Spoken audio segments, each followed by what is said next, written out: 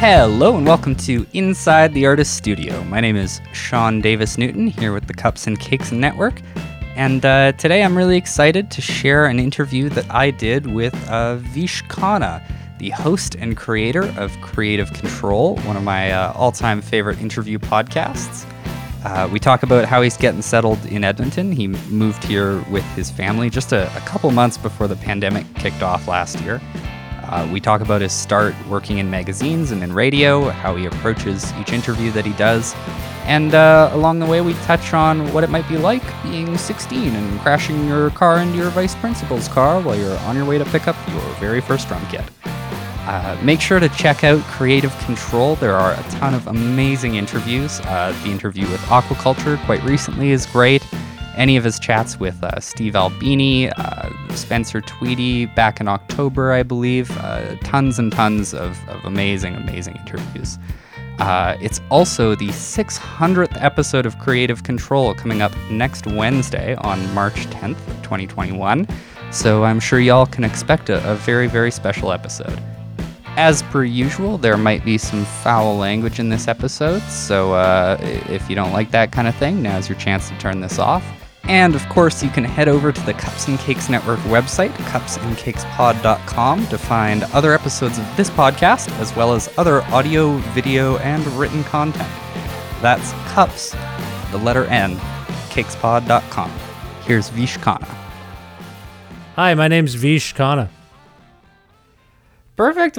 Well, it's super nice to have you on the show. I will kind of jump into the rapid fire, but right off the bat, I found Creative Control because there was a period of about probably a year-ish where I kept getting into new bands, and then I would go to try to find things out about those bands, and it would be like, the only thing I can find is a Creative Control interview. Well, that's good, I guess. Is that good? That might be bad. I don't know if that's good or bad. No, it's great. The first one I think was the David Berman interview that you'd done a while ago. I got really into that Purple Mountains record when that came out, and I wasn't familiar with any of his kind of other work with the Silver Jews. But yeah. That aside, let's just hop right into the rapid fire here. Sure. Do you have any fun new quarantine hobbies that you've been occupying your time with? Fun new quarantine hobbies. I hang out with my kids a lot, or I try to. My son is spending a lot of time chatting with friends back in Ontario because we moved to Edmonton last January, and within a couple of months, obviously everything was on lockdown. So my kids made some friends at school. Anyway, my new latest hobby, I guess, is we recently signed up for Disney Plus begrudgingly, and my daughter is obsessed with all of the movies. So my new hobby is starting movies with her and falling asleep during them on the couch. Yeah, I guess too, just like the nature of quarantine is that anybody who has children is kind of precluded from having or developing other hobbies at this particular moment. Do you have children? No, I don't. I'm still a youngin'. I'm only 25 here, so. Oh, I see. Okay, yeah, that's pretty much it. I think. I mean, it's also watching old TV shows, I guess, or new TV shows. Just watching. I guess it's like subscribing to streaming, film and TV show streaming services. Yeah. And seeing what's on offer, and then I've been ordering records a lot. Yeah, that's pretty much it. For sure. Well, that leads kind of good into the next one. Is there a TV show or something like that you've been unable to stop watching? Well, as we're speaking, I restarted The Sopranos. So I watched that many, many times before, but something happened and I just started watching it again. My wife and I just finished Ted Lasso, that show on Amazon with Jason Sudeikis, and we really enjoyed that. 10 episodes, one season. Yeah, that one's good. I like that. Very funny, well written, a little fantastical, but a little real as well. So yeah, that, and I was going to watch the Tiger Woods documentary.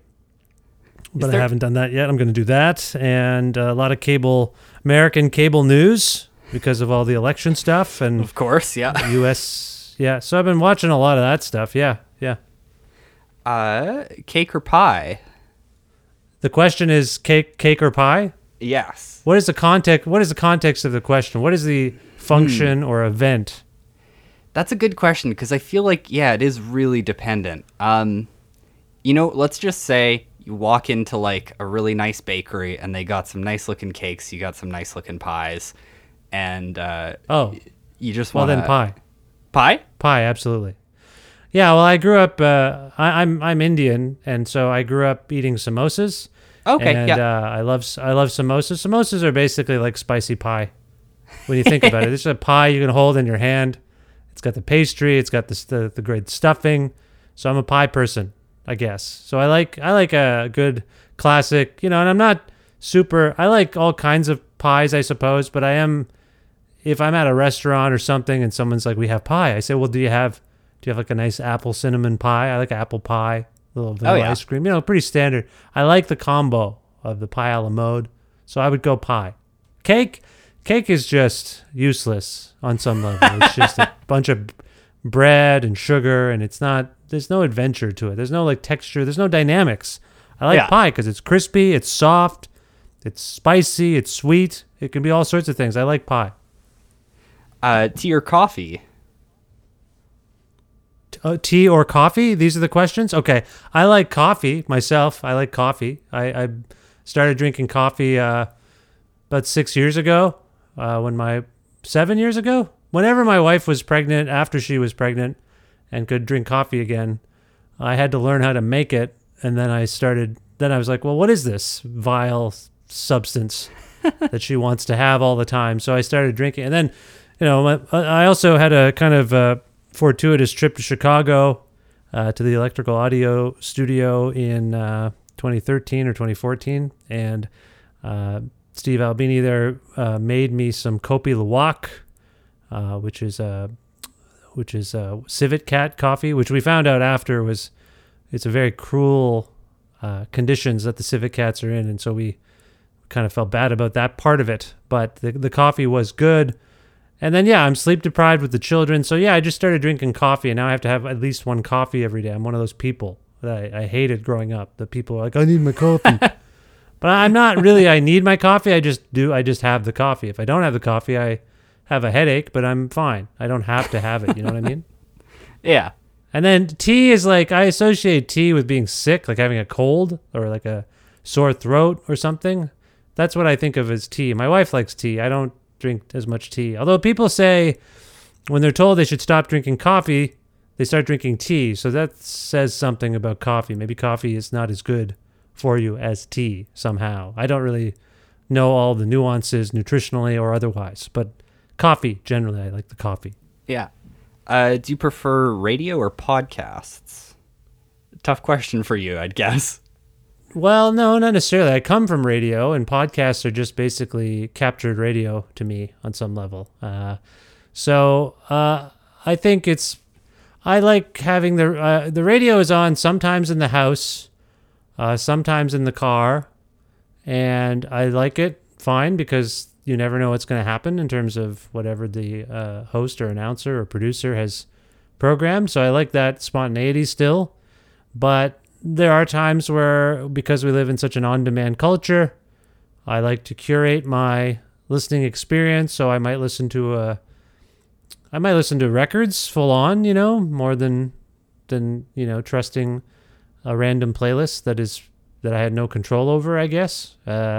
Which is what I think of the radio as. And then podcasts, I put on podcasts. Sometimes too. It just depends on what I'm doing or where I'm going. We got a fancier car than we've ever had when we moved. We shipped my 2005 Toyota Matrix on a truck. I had it all safetied in Ontario. And then in Alberta, when I brought it here, they said, nope. I said, what? No, I had it all fixed. They said, no. And then a guy at the testing place or whatever, mechanic, said, to be honest with you, like anything older than 2 years, you might not pass the test. I'm like, 2 years? Whoa. They're like very stringent about bringing cars in from out of province. So So the 2005 Toyota Matrix had a CD player, but it had nothing else. It had no power windows, no nothing. I had a younger person. I drove home after work once, and it was hot, and they're like, "Can I open the window?" And I said, "Sure." I mean, I have the AC going, but sure. And they said, "Okay, how do I?" And they kept pressing on. They pressed on the door lock button. Like the 2005 Toyota Matrix had a door that we had a button on the panel handle thing, and you press it and it unlocks and locks the door. But she thought it was for the window, and I said, "No, it's that knobby thing. You twist it." She's like, "What? How? How do you?" I'm like, "You just rotate the thing. What are you talking about?" Like, I couldn't believe how old I sounded and how young this person was. Like, what kind of space-time continuum situation are we in where someone doesn't know how to roll down a window in a car? Oh, I was gonna say, like I'm like 25, right? And I've had that situation with people who are like not even 10 years younger than I am, because I also have a car with the knobby, rolly windows. And yeah, just had some people who have no clue how to use them, and it's a little mind blowing. I was a bit surprised by that. So anyway, we have the fancier car now, or minivan, I should say, and I can plug in my phone. So I've never had that before. I never had the option to plug in a phone into my car. Yeah, and then have the car ask me what from the phone I wanted to hear. So now, if I'm driving, and these days, as we're speaking, I just go to the grocery store or the hardware store every once in a while. I'm not really going too many places. I'm not driving very far. But yeah, I'll put on either an album. I'll either have the radio station going at CKUA there. That's what I listen to in the car. Or if the mood strikes, I might listen to an album from my my Apple Music on my phone, and or I'll listen to a podcast. So yeah, I'm all over the place. That actually leads decently well into the next question here. What's the first car you ever owned? It's a 1989 Nissan Sentra that I inherited from my parents. Whatever happened to it? How did it meet its end? Let me think here. What happened to that car? Nothing too tragic. I think it just started to go. It always had a few kind of issues, I guess. I don't really remember. I remember how I also inherited a minivan from my dad, and I remember that the timing belt or the alternator or something, it failed on me on the highway. Like, it just stopped working on the highway, and I had to pull over and get it towed, and they're like, "Yeah, it's not worth, this is a 1993 minivan. It's not worth fixing this thing. It's going to cost too much." But the Sentra, that's a good point. It just probably failed the same way. I don't remember why I got rid of it, I don't even remember how we got rid of it. That's an interesting question. Did I sell it to someone? Did I trade it in? I don't think I did. Maybe we traded it in or something. I don't remember. Yeah, just put a cinder block on the pedal and let her fly into the sunset. It probably just, that was a weird car. It had the air conditioning stopped working. Actually, so that car was my mom's car primarily, and it's the only accident I've ever been in was in that car. And the accident is stupid. So basically, my friend Dallas Worley and I, and my friend Steve Lamke and I, we all were starting to play music in high school. And I had to hide this fact from my parents. They were very disapproving of music generally. Okay. So one day we lived in Cambridge, Ontario, and we decided I had developed a proclivity to play the drums more than the other people. Everyone else was playing some guitar or bass, and we needed a drummer. So my first drum kit I got from the Penny Saver. I got a used drum kit. My friends Aaron and Duncan and we got this drum kit, and we just set it up the best we could, and then I started playing it, and I could kind of do it better than they could, I guess. And so then I became kind of a drummer, and then anyway, this one day, it was a Sunday, my friend Dallas and I were going to go to nearby Kitchener or Waterloo. I think it was Waterloo. There was a church selling a used Tama drum kit. And I told my parents that Dallas and I were going to the library, that we weren't going to buy a drum kit. So I had my car, which in retrospect, I don't even know, I guess the drum kit fit in the car, but it's weird that I could even fit the drum kit in that tiny car. But anyway, I pull out of the subdivision that I lived with, my parents and I lived in, and I'm at a stoplight, and I'm going to go left to go get Dallas before we head to Waterloo. And I am such a terrible liar. I am the worst. I can't do it. And I get nervous if I have to fake something, like a lie. So I'm in the left turn lane. There's 2 cars ahead of me. There's a giant sort of like passenger van thing, and we're all going to go left. And I'm kind of like nervously looking at the directions to go to Waterloo. I don't know why. I have them scrawled on a piece of paper. This is a long time ago, before there was GPS or anything. So I'm looking at the paper, just looking at it, and I'm already a little, nervous. The van ahead of me starts the light. I can't see the light. The van is so tall, I can't even see that the light has turned green. The van ahead of me inches forward, and I miscalculate, and I step on the gas a little too hard. I'm like 16 or 17 or something like that. I hit the van. It hits the car in front of it. And I've gone like 20 kilometers an hour. Like I've just accelerated. Like I barely had any speed. But we were so close together that he was so close to the car in front of me, and I smashed into it. So anyway, this guy jumps out of the car, the van, and I can tell he's cursing and swearing. And I see him first, and I say, I'm very sorry, I don't know what's going on. And he's grumbling, and I hit his trailer hitch. Yeah. And it turns out the car ahead also had a trailer hitch. So 2 trailer hitches are hit. And so the guy out of the front of the car makes himself known. It's my vice principal. It's my high school vice principal, Mr. Bruce, on a Sunday. And Mr. Bruce and I don't interact much. Like I wasn't a great student or particularly super well behaved. I would get in trouble every once in a while. And Mr. Bruce doesn't know me so well, but he's like, "Wait a minute. You're a student at Glenview, aren't you?" And I say, yes, Mr. Bruce. "Well, what were you thinking?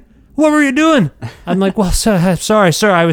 I don't know what was, I couldn't, I had directions, and I was just reading them." And this is an educator. He starts screaming at me. "Whoa. You were reading. He just keeps yelling, "You were reading." Now, the guy in the van, it turns out his name is Edward Drinkwater, which I thought was a fascinating name. Edward Drinkwater. So Edward Drinkwater says, okay, so we exchange contact info and whatnot. No insurance is invoked, but we exchange info. Yeah. And I have because the trailer hitch, I have like a half a golf ball sized indent in the front bumper of the Nissan Sentra. So I drive to Dallas's house, and I'm freaking out. Like I got in an accident. Yeah. And he's like, "Oh, I don't know. That's crazy." So I decide I'm going to go back and tell my dad what happened. And he's mad at me. I didn't tell him. I don't think I told him about the drum kit still. I think it was still like a library excursion. Yeah. And so, it turns out, so a couple of things. Mr. Bruce, my vice principal, got the auto shop kids to fix his trailer hitch. And Edward Drinkwater did something sort of similar. He got someone to fix it. Didn't cost me a dime, but in the ensuing months, the air conditioning stopped working in the Nissan Sentra. Yeah. So, and we attributed it to this jarring collision. Yeah. That it screwed up the Freon or whatever the hell is in the air conditioning. Yeah. So it just stopped working. So for the rest of the time I had that car, if it was hot, going back to the Windows thing, I would, even on the 401 highway, driving for 2 hours to visit my girlfriend or my friend in Coburg. Yeah. I had to drive, because it was so hot, I would drive with the windows down and the music blaring. And so when I finally got my hearing tested, and they're like, "Yeah, you've got a little loss in the frequency that we associate with people having their windows down." I was like, "Oh, okay, well, I've only did that for 2 years, driving around with the windows down on the highway for 2 hours at a time because I was an idiot." So anyway, that is the story of the Nissan Sentra. It had some problems. I don't remember how it met its end, but that's what happened. What's the weirdest job you've ever had? The weirdest job I've ever had?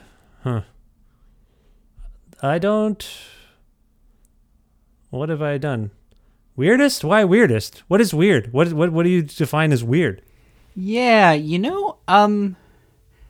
It's tough because there's definitely been folks that I've talked to. Like, I talked to Graham Wright from Tokyo Police Club, and I had asked him this, and he was like, I don't know, because I was like 16 and I worked at chapters, and then I turned 18 and I was in Tokyo Police Club. Yeah, like I'm trying to think of weird. Like I've had jobs, different jobs. I'm just trying to think of what would constitute weirdness about them. I had, well, I'll tell you what was sort of weird. It's not weird about the job. Well, I mean, the job had its weirdness for sure. But after I graduated from undergrad in Guelph, I didn't know what I was going to do, and I was also a little like in a tumultuous relationship, and didn't know if I wanted to skip town completely or whatnot. So I applied to grad schools in Halifax and Alberta, and I applied in Guelph as well, just in case I wanted to stick around. And in between going to school, I got a job at a car rental place. Okay. It was part of it was a franchise, but then the owner was really like an eccentric millionaire who lived in like rural Ontario. Yeah. And he bought out the franchise license or whatever, and then made his own company, which the parent company was really upset about. But anyway, so he had these. It was actually really. So it's not weird, but it's weird in the sense that there's a couple things.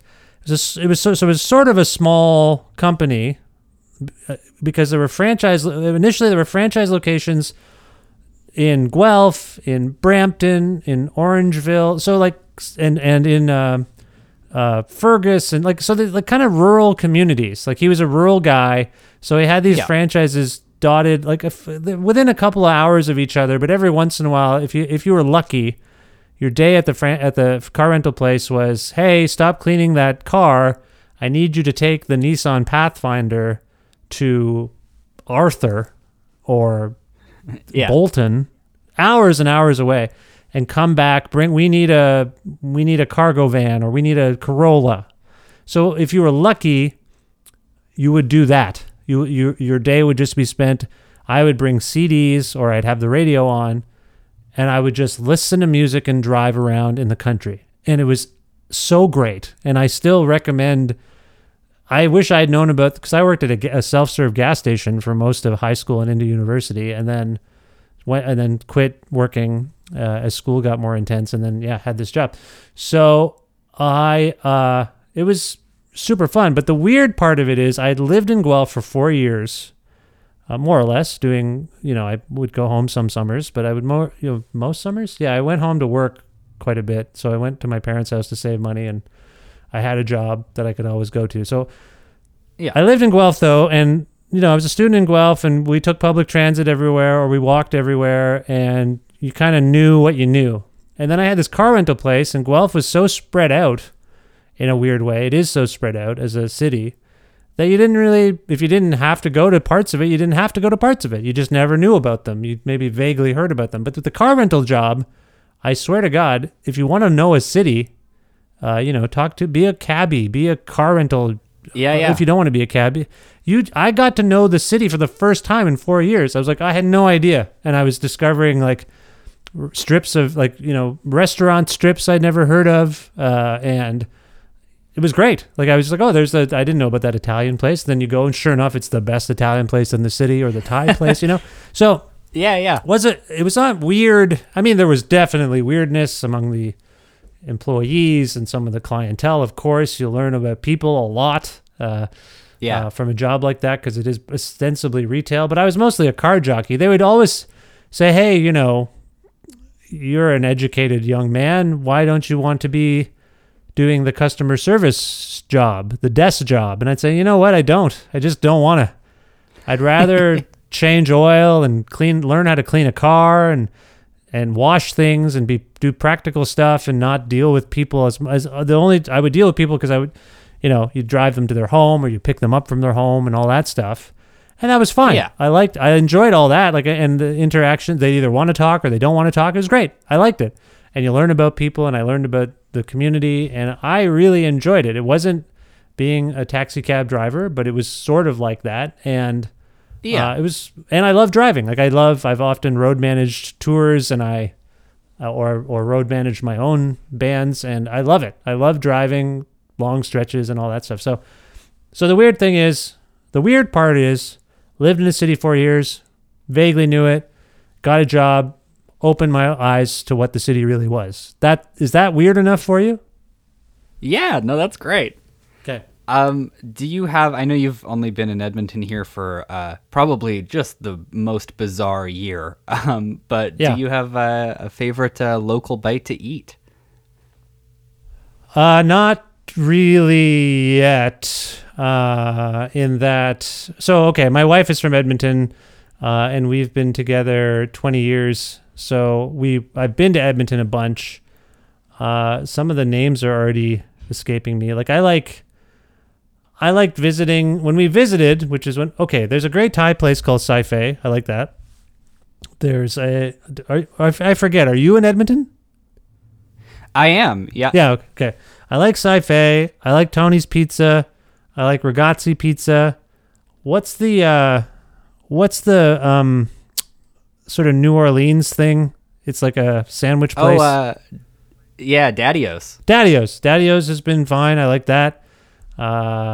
There's a great sushi place right across kitty corner from the Garneau Theater, whose name escapes me. I don't even know if they're still open now.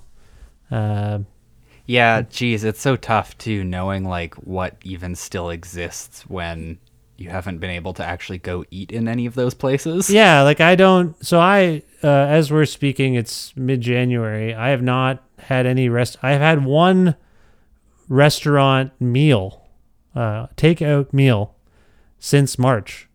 Yeah. I've not had anything from the outside that we haven't cooked ourselves, just because I know what condition we're in when we're cooking and all that stuff. It's a little bit of paranoia, I'll admit it, but I also am just like, I don't feel comfortable with.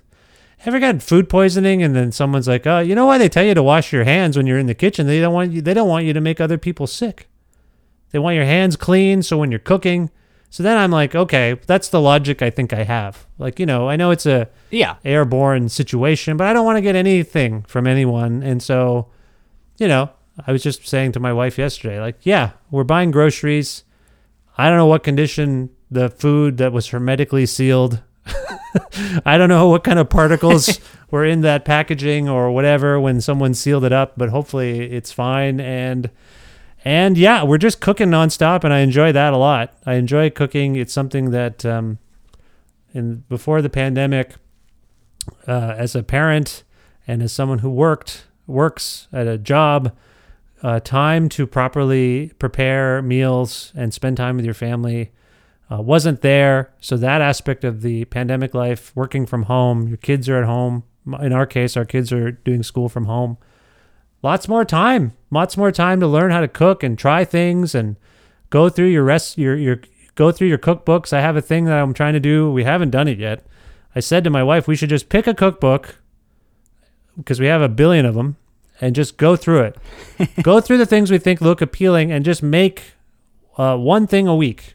Yeah. From that cookbook until we decide, yeah, these are good and this isn't good, so let's move on to a different cookbook. I don't know. I haven't done it yet, but I thought we've got this extensive library of cookbooks. Let's go through it.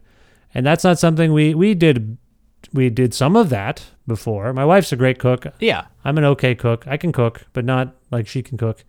And so, yeah, I'm enjoying that aspect of it. It feels, even though, we're not picking the fruit and vegetables ourselves and hunting and gathering, it feels a little self-sufficient to be able to make all the food yourself. And, try to please. We have pizza night every week. The kids are starting to get a little like, I don't want these burgers and fries. I'm like, what the hell? We're trying to actually replicate the fast food experience. Why wouldn't you? Okay, fine. We're having pad thai then. And then my son and my daughter are like, more bok choy. I'm like, what? Okay, good. I guess that's good. It's not a bad thing. It's just, they're like, we don't want this pizza. Give me some broccoli. So, it's good. We're learning about ourselves and cooking. So I like that part of it. Yeah. But I wish everyone well. Oh man, there's also a good Spanish place near my work.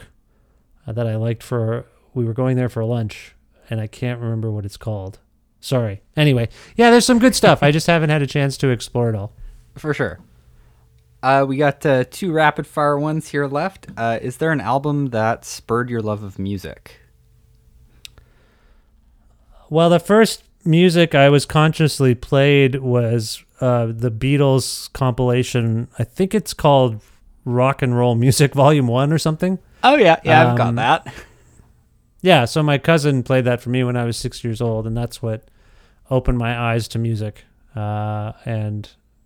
And I thought it was cool right away and was interested in it. And then there was a documentary that played on PBS that my father, somebody, I guess I must have figured it out. I was very young, but I figured out how to record it off the TV onto a VHS tape. It's called The Complete Beatles, and I really like that. So I just became a Beatles fanatic as a kid. And so, and then the first tape I ever bought with my own money or whatever was also a compilation called The Beatles Ballads. So I would play that a lot. Oh, yeah. Which is funny because I don't really like compilations or greatest hits sets now, but because I feel like the context for a record is interesting and important. It's probably why I interview people is to just be like, oh, well, what was going on when you made this thing? Like what? So yeah. So yeah, but yeah, those things for sure, I would say. Then very last one, are there any kind of smaller or lesser known bands that you want to kind of give a shout out to? Things that you feel people should tune into? Well, I've been trumpeting Nisa from Toronto a lot, who put out my favorite record of last year, Girls Like Me. I like that a lot, and she's been on my mind lately. Just because we all fell in love with the record when I started blasting it around the house. I also like Cots, which is a band from Guelph featuring Steph Yates.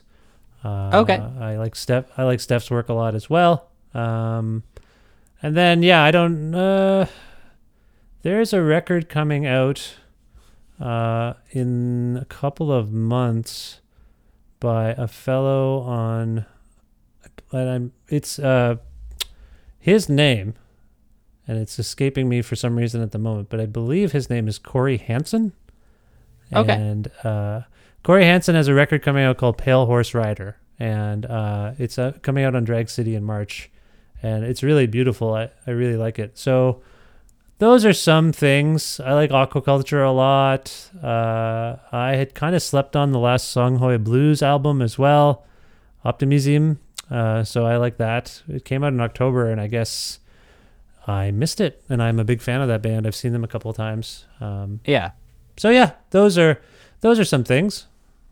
Perfect. Well, let's kind of transition over into the second half of things here then. Right off the bat, I mean, you've talked about moving to Edmonton here in the past year. How has that year been, like getting used to a new city in the context of all this? Getting used to a new city has been impossible. Pretty much. There's no getting used to the new city. I just there's been some remarkable aspects to this, and I say this with all due respect to anyone who has been afflicted by COVID or lost people to COVID. My family and I lost a family friend to COVID. Yeah. So I'm not trying to. But I mean, I don't know. Part of waking up every day and listening to music or sharing a joke is to, curb our tendency to have a negative bias and to be cheery. So let's look at the bright side of this horrible thing. Yeah. Yeah, I'm barely spending any money on gasoline, barely at all. Barely putting kilometers on the car, barely not polluting the environment. As I say, we have time back in our lives that we would, when I first got here, I was getting up at 6:30 in the morning and catching a bus to be at my desk by 8 in the morning, and then rushing home to try to get my kids when they got off their school bus. And it was a nightmare to some extent because I was new. Yeah. Figured it all out, but buses are late. The transit system here is not great. and not reliable. And so, Yeah. so yeah, just stuff like that. Like all that sort of like stress and rushing around is gone. All that extra money on, oh, I didn't pack enough lunch, I got to go get a snack. All that stuff is gone. I've had internet-based computer jobs for a good chunk of my postgraduate life, and I've always been baffled. As they've developed, it was becoming increasingly clear that I was simply taking a laptop from work to my home and back again and plugging it in, and I could have done everything from my house just as easily, and there's always been resistance to these notions that I've had about such things, like, Right. I don't understand. Why can't we could have meetings from home. We can do all sorts of things from home. There's enough technology, and various companies would just say, no, can't do that. But the company I work for now is so progressive and great that they were on it right away. That notion of like, well, it's not safe for all of us to be gathered in an office. So yes, let's do our best to work remotely. And now everyone's doing that. And Yeah. or learning that you can do that. So, so the city itself, it's a bit of a bummer because I was just trying to figure out where things were and, trying to get a sense of what the good restaurants and businesses were. And some of them I'd visited on previous trips, record stores and things like that, but just have not had a chance, obviously.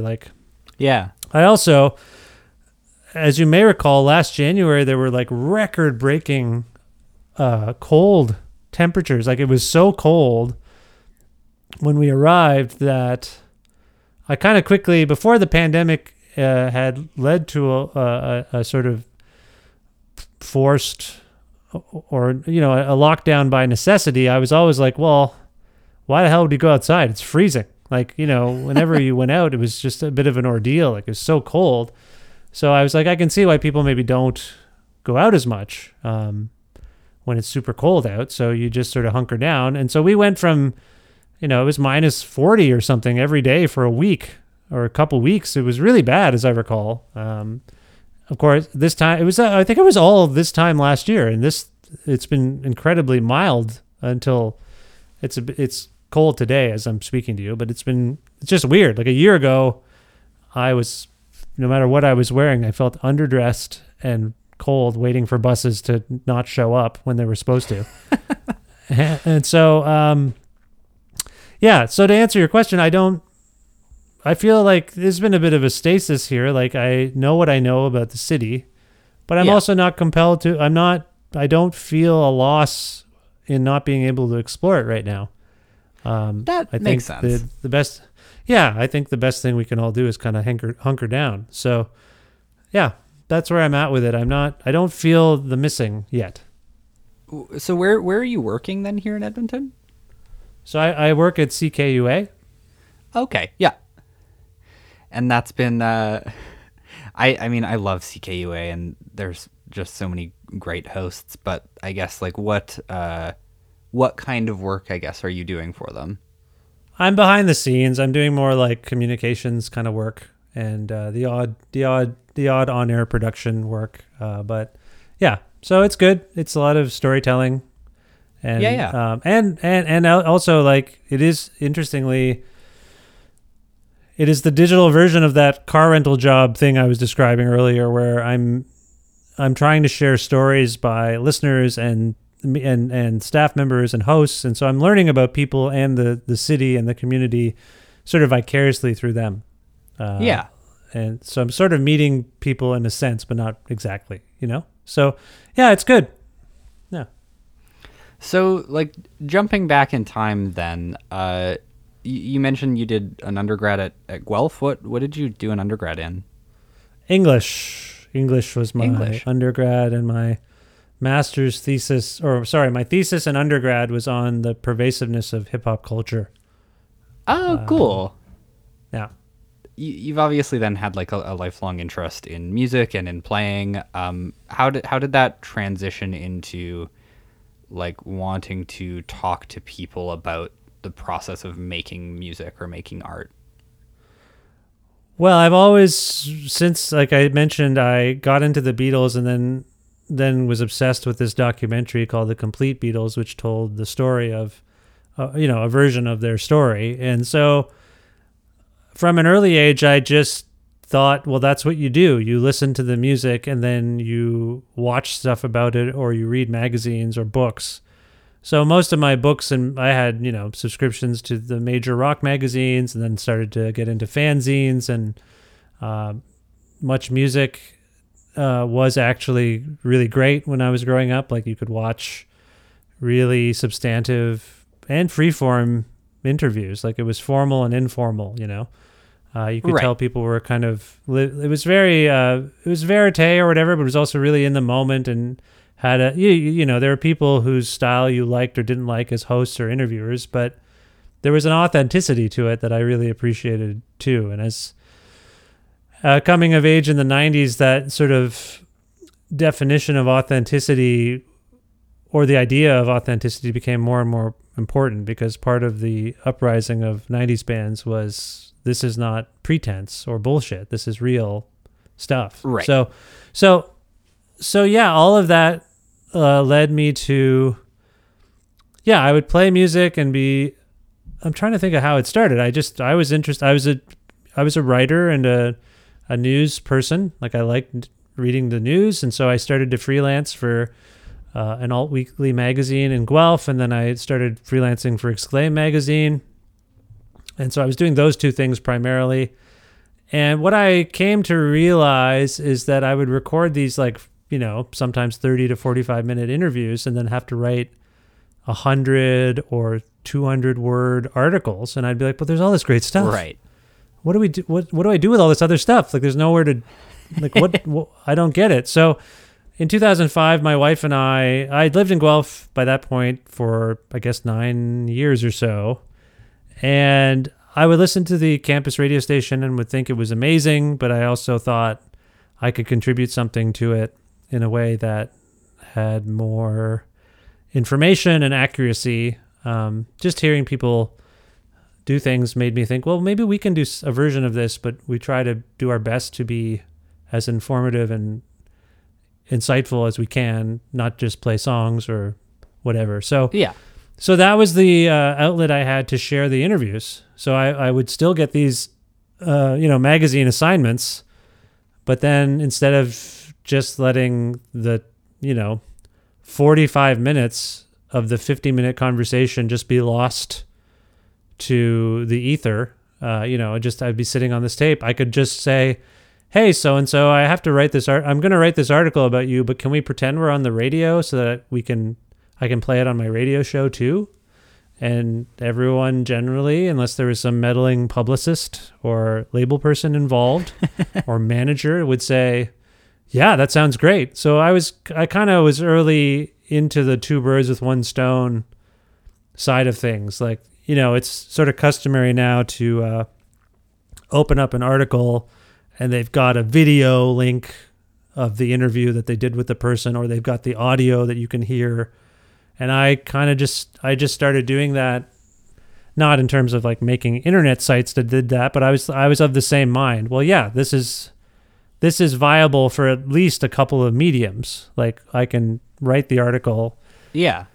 And then I can also share the audio for these small audience we have on at the radio station. But that developed, like, because I was doing that double posting, and because I had the clout of the magazines to lean on, I would start to get our show had some fairly very prominent guests, I would say. And for sure, yeah. It was kind of bonkers who we would have, like, people assumed we booked on our radio show, which we did. I mean, like, I always framed it that way. Like, hey, Patton Oswalt, we're going to pretend we're on the radio, even though I have to write this, like, 50-word article about your new comedy special, and be like, great. So we talk for 20 minutes, and I would even do breaks. I'd say, okay, we're going to take a quick break, and maybe we'll play something from your comedy record, Patton. How about that? He'd be like, great, I picked this. And so I'd say, okay, we'll back with more, and then, fake throw to something, because we weren't really live. Yeah. And it just developed. It just developed into this, like, I know I was talking about authenticity. It felt real. Like it was fake. Like it was pre-recorded for live. But I just developed, no one told me how to do this. I just sort of decided that was a thing I could do. And then when I started to work at the CBC, people came calling and asking if I would contribute. And then eventually I worked there.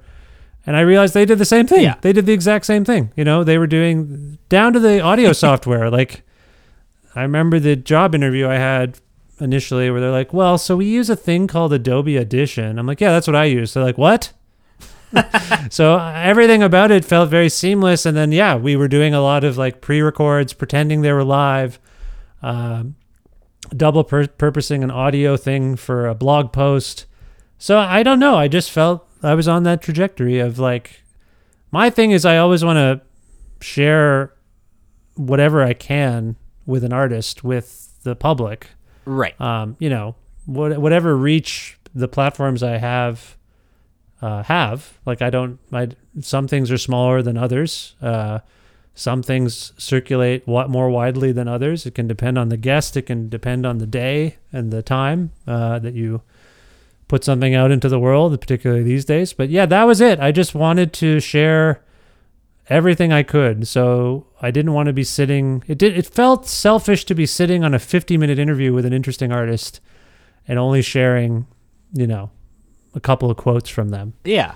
And I also thought it was interesting content generally. So why not share the whole thing? And then we had a 2-hour show on the college radio show. So why not fill that out? And so some interviews might be 20 minutes. Some might be 45 minutes. That kind of thing. So yeah, the thing with campus radio and podcasts that really appealed to me is there were really no, other than sort of some language things with the radio stuff, right, there were no real rules. Like you could kind of do whatever you wanted, and podcasts are certainly that way. Like for better or for worse, some people post 3-hour interviews and some people post 15-minute interviews, and you can kind of do whatever you want. And if you find an audience for it, you find an audience for it. And so that's, yeah, just, I think the thing is, for me, is just always wanting to share the conversations with the artists and hopefully help the artists or the guests with whatever they're doing. And I kind of just have the technical skill set and have developed some interviewing and hosting chops that always improving, always trying to improve that stuff. But yeah, that's where the motivation lies, is just wanting to spread the word and hopefully share things that I think are interesting with other people who might find them interesting. So jumping forward then to Creative Control as well, which started in 2013, is that right? Yeah, that's correct. It seems like there's this through line that we've touched on a couple times between stuff in campus radio or radio of any kind and through to recording podcasts, that you book these just amazing guests. What guides you in terms of choosing people that you would like to talk to? Well, it's generally people I'm interested in. I mean, 99% of it is people I'm fascinated by, or they made something I like. The 1% of it can be, I don't even know why I would, sometimes there are things, so 99% of it is like, I'm super interested in this thing and I'm going to pursue it. And then 1% is someone pitching to me. 1% might be a bit low, but I get pitched things obviously, and there are things often that I'm not familiar with. So I guess I'm only designating this as such because I like to be surprised and I am curious, but I noticed it last year during the pandemic, like when I was looking at who was on the show, there were so many repeat guests or people I was super familiar with already, because we are in a weird zone with this pandemic where I think our sense, what I used to love seeing, I used to go to shows and want to see the opening band because that's where all the surprise is. That's where all the discovery is. And that's kind of gone now. And I trusted those live sets more than the SoundCloud link or the record, maybe sure, sometimes. Like, oh shit, like I saw this band and they were incredible. Now I'm going to check out their record. I kind of have the opposite.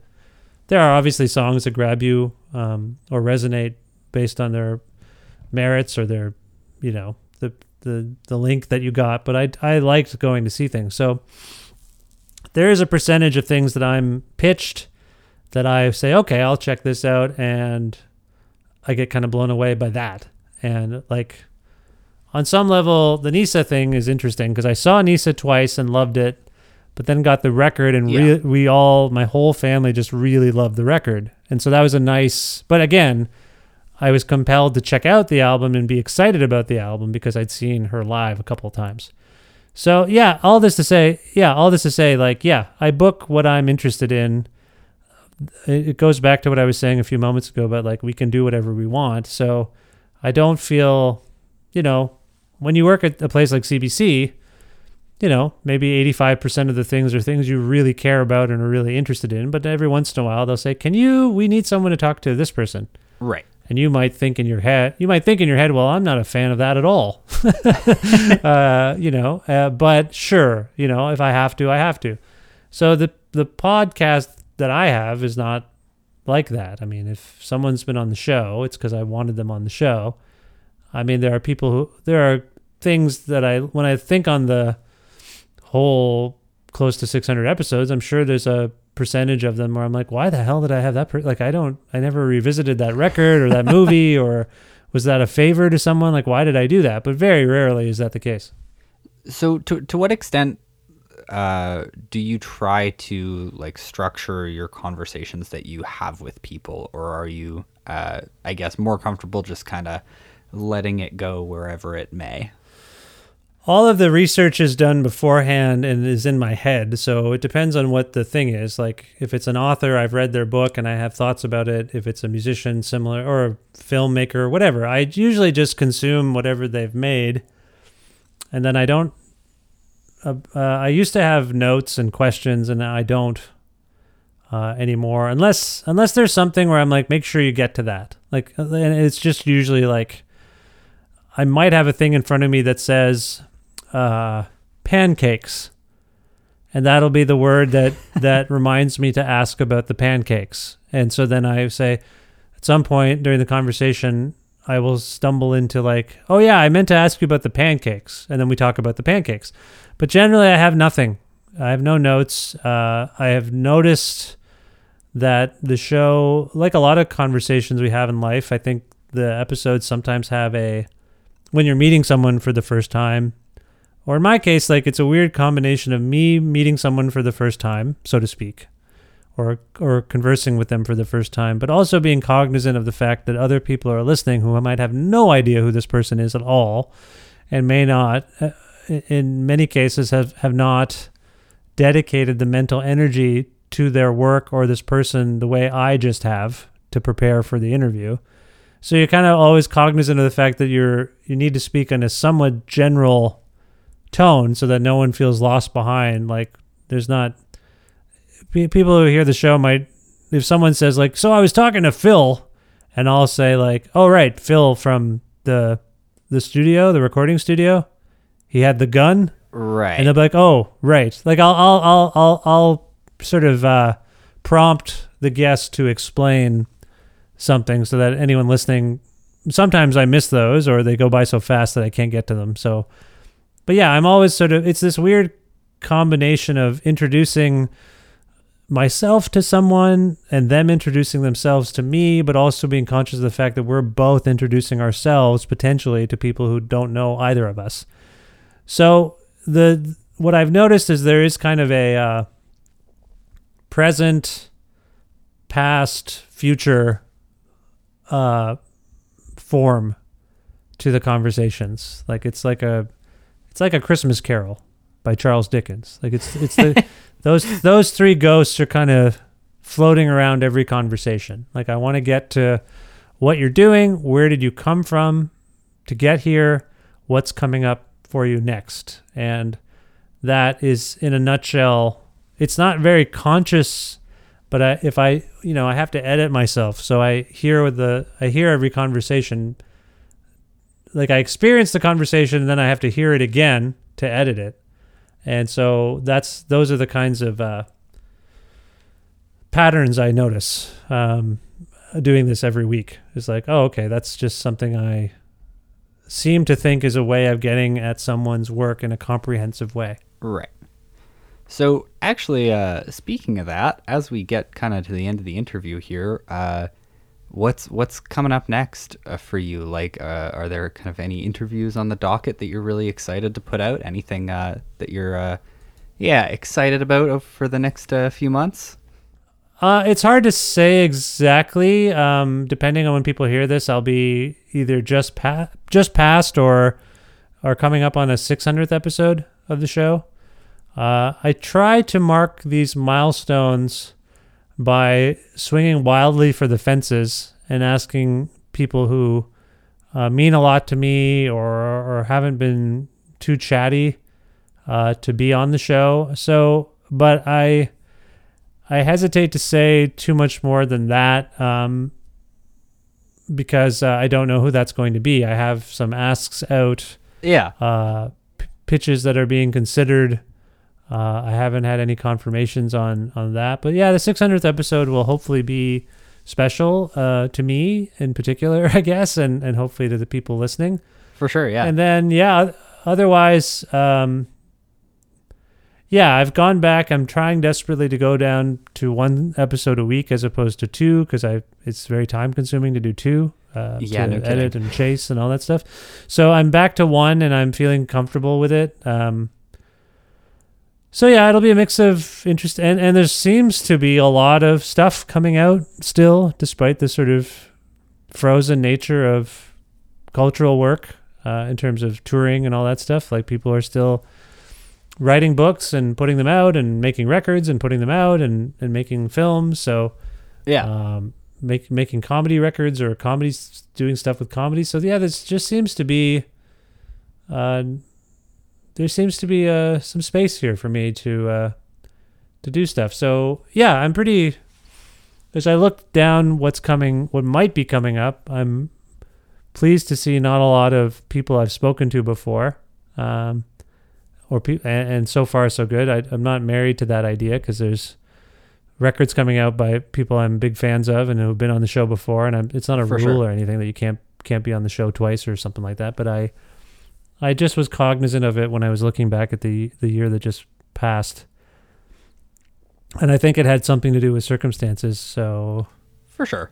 So I'm there are obviously people that are of a higher profile that I would love to have on the show, but it'll be difficult, probably as always. But it's coming along. I'm happy with what's coming up. Perfect. Well, folks that are listening here then can and should go check out Creative Control. There's just an incredible backlog of interviews that you've done, and keep an eye out for that 600th episode spectacular. We normally finish things up here by playing a track. I don't know if there's something that you've played on that you'd want to feature here that we could play. Well, since I left Guelph, I've had some of my old all of the bands I've been in were in Guelph. So I want to go. Since you asked, I want to go to something by a band I was in the early part of the century. The band was called the Neutron Stars. I was with my friend Tristan O'Malley, who's on my mind a lot. We've been talking a bit, and so we made a record with Andy McGoffin at the House of Miracles. The album is called Home's Not Where the Heart Is, and I think I will pick. It was a record that I really liked making, and then you move on, and I played with other people and did other things, and sort of the band sort of dissolved, and I didn't revisit it. But then my kids started to realize that I played music, so they would ask to hear it in the car. So I would say, okay, well, here's some of the bands I played in, and they liked it. My son in particular was really interested and fascinated by it for a while there. So he liked the Neutron Stars record a lot, and I was like, yeah, it is good. Like, I kind of forgot how much thought we put into everything, and sometimes when you make a thing, you're so close to it that you're like, it's nothing, it's Who cares? But it was nice to hear my son's excitement for it made me kind of happy. And so I think there's lots of cool songs. What do you feel like? Do you want something upbeat? Do you want something kind of, how are you feeling? I played drums and I sang some songs, but I wrote 2 songs or 3 songs, mostly played drums, sang one, but I don't want to play the one I sing on. I'd like to play, do you want like a rocker? Do you want something kind of fun? Yeah, let's do a rocker. Okay. There's a song we had that I liked called So Many Times. So why don't we play So Many Times by the Neutron Stars from our 2003 album, Home's Not Where the Heart Is. Does that work for you? Absolutely. Well, that's coming right up here then. Vish, thanks so much for taking the time to talk to me here. Sean, I really appreciate this, and thank you for warmly welcoming me to your show and, in a sense, the city. It means a lot to hear from you, and I really appreciate this. Thank you. Oh, yeah, no problem. Can't wait to see you out and about when things go back to normal here. Yeah, 2023 sounds good.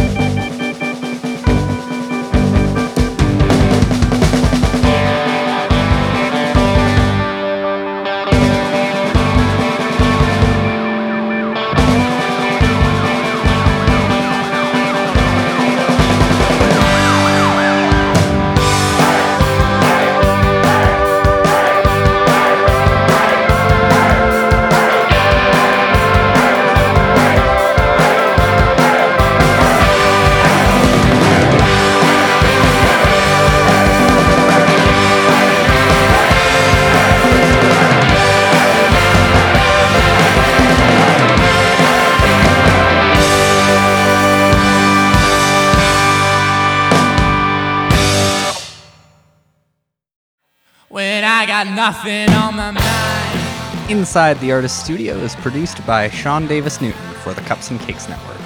The featured track So Many Times was played with permission from the Neutron Stars. Thanks to Laundry Week for the use of their song Nothing on My Mind from the Grimpy EP as our intro and outro music. Inside the Artist Studio is one of the many ways the Cups and Cakes Network highlights Canadian music. Visit our website, cupsandcakespod.com, to browse our audio, video, and written content. That's cups, the letter N, cakespod.com. Thanks for listening.